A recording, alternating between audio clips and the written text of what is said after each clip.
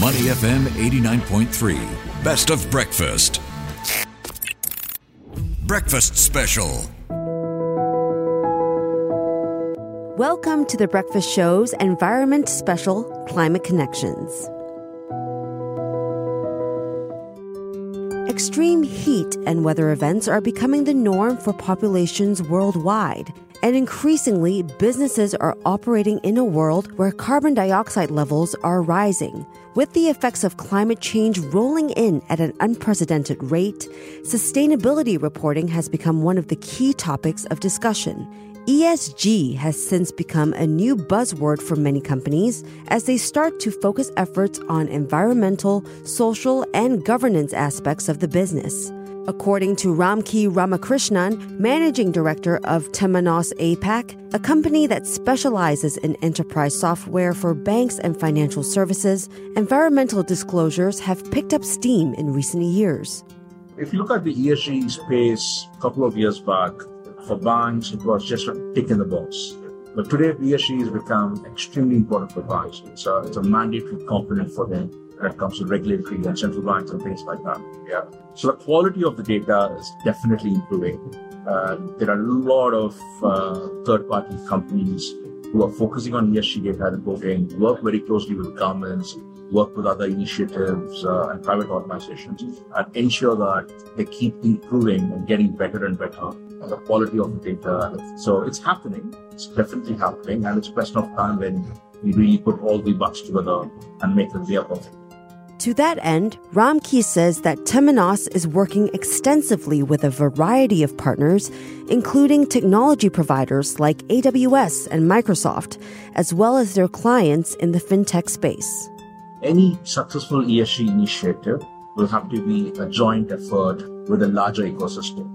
The technology that is needed for the right level of monitoring of data, the credibility involved in it, and things like that is still building up. But I'm sure in the next couple of years' time, you are going to come to a situation and level where the output that you're going to get is definitely tangible, credible. One is have a very strong regulatory compliance team, track organizations and ensure that they are following the rules that's been defined. Secondly, start sharing data across different countries, like the way you do in financial institutions, like the way you do in regulatory aspects. This needs to become the next essence in 2024 and going on. Start sharing data and look at what's working, what's not working, how do we improvise on things, and that will definitely find more solutions. But how much of ESG do companies understand? What should they disclose and what should they not? How can they avoid greenwashing and, on the flip side, green hushing? A lot of that is currently being debated as standards are often different across countries and regions.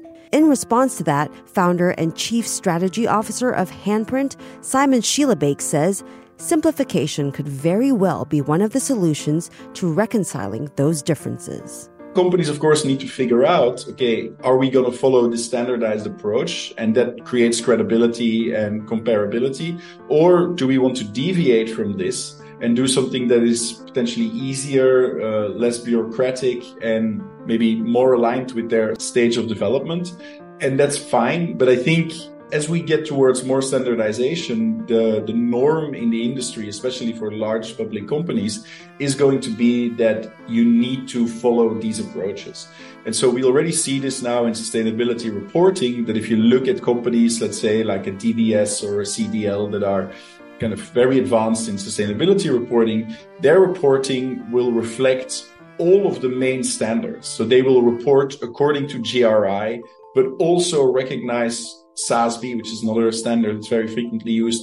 And they will have the reporting according to the TCFD framework and the Task Force on Climate-Related Financial Disclosures.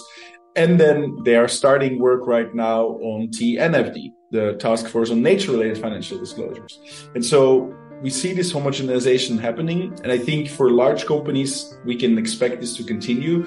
For smaller companies, of course, these very complex standards are hard to deal with. And so what we're doing right now in Singapore is also creating a somewhat simpler, more basic version of a standard on sustainable organizations that I think will be very useful for the SMEs that want to start reporting, that mainly operate in Singapore and that want to align with kind of government expectations. And then as they grow, they might eventually also kind of move into what will be ISSB or another standard. Maybe in 5 years, it's going to be something else again.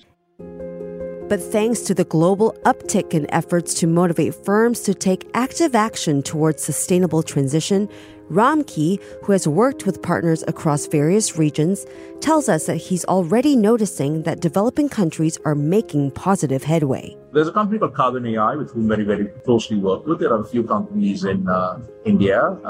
We're also working with a couple of companies in east part of Africa. And the good part is all these companies really understand the importance.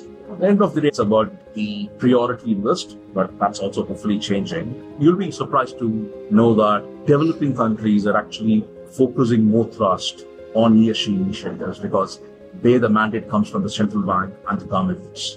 Yeah, so companies will have to take it very, very seriously. Plus, they get benefited. So if you're an organization which really focuses on ESGs and takes the right level of steps and credits, then the government is willing to reward you. And so it's a two-way dialogue that's currently happening, and we see things are happening over there. Another aspect that's often a challenge for companies is in identifying green projects to support. And that's where Handprint comes in. Handprint is continuously improving its capacity to scientifically curate the most impactful organizations in the world. And a big part of that is scientific work we are doing to identify what are both the social and the environmental needs that really matter to specific countries. So if we can make that information more accessible, then it becomes easier for companies to do two things. One is figuring out what is it that they really care about? Because for many companies, kind of finding the link between some kind of positive impact project and then their own purpose and what they want to be known for is already quite complex.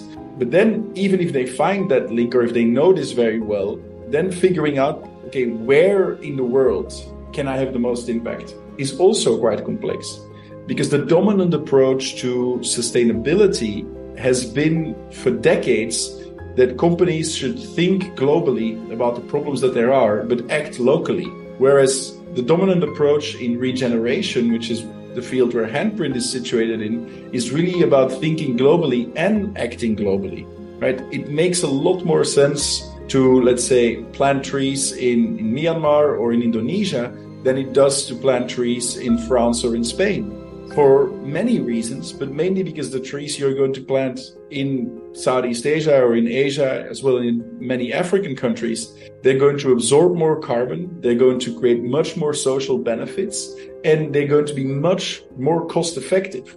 And so from a business perspective, all of those things make sense. If you really care about making an impact, then you should think about what is the impact return on investment.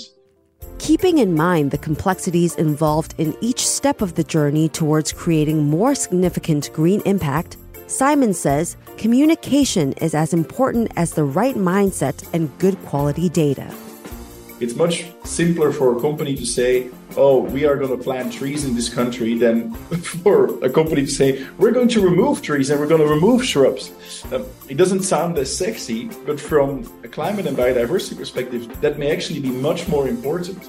So our goal as an intermediary, as a knowledge expert, is really to give companies the right information so that they can make the right choices with complete confidence, and then make sure that as and when the money flows towards those partners, that they have 100% transparency in terms of what happens with that money, so that they can say, we've done this, we're very confident in the outcomes, and then we can communicate about this. And it's through that communication that they can, of course, start capturing the business value from it as well. That was Climate Connections on Money FM 89.3. To listen to more great interviews, download our podcasts at audio.sg or download the audio app. That's AWEDIO, audio at the App Store and Google Play.